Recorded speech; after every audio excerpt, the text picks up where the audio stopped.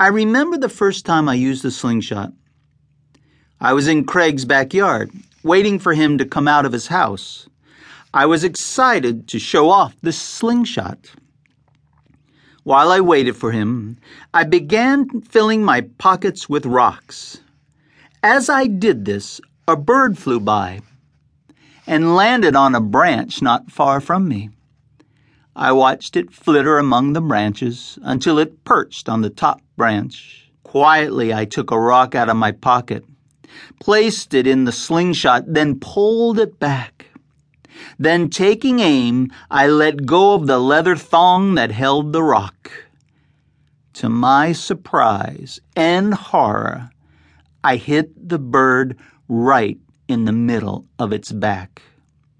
Surprise because I couldn't believe that I hit the first thing that I had aimed at. Horror because the bird fell out of the tree and landed at my feet, its body shuddering with agony until it lay motionless before me.